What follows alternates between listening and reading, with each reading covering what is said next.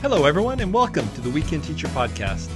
This podcast was created to help you have more attentive students and more engaging lessons the next time you teach.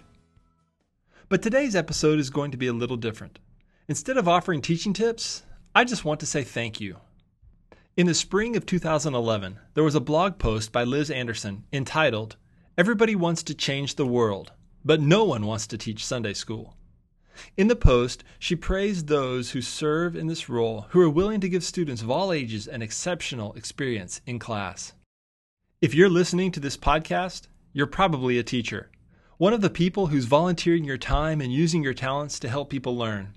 You are, in fact, changing the world by your sacrifice, by your investment. Because of that, I want to say thank you. Thank you for setting aside time in your week to prepare a lesson. Thank you for always showing up, even on the days when you don't feel like it.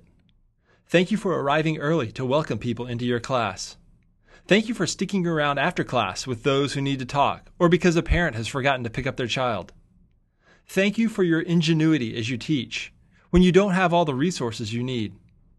Thank you for the times you've spent your own money to purchase supplies. Thank you for teaching when a student in your class is derailing the conversation with his comments.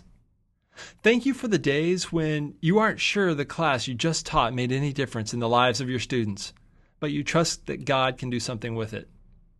Thank you for the days when your lesson went exactly the way you had hoped. You hit a home run in class and the only people who will ever know are your students. Thank you, because you've read James 3 and you know that not everyone should teach, but you feel called and do it anyway.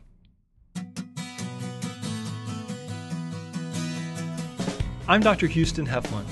Until next time, thank you, because your investment impacts what they learn.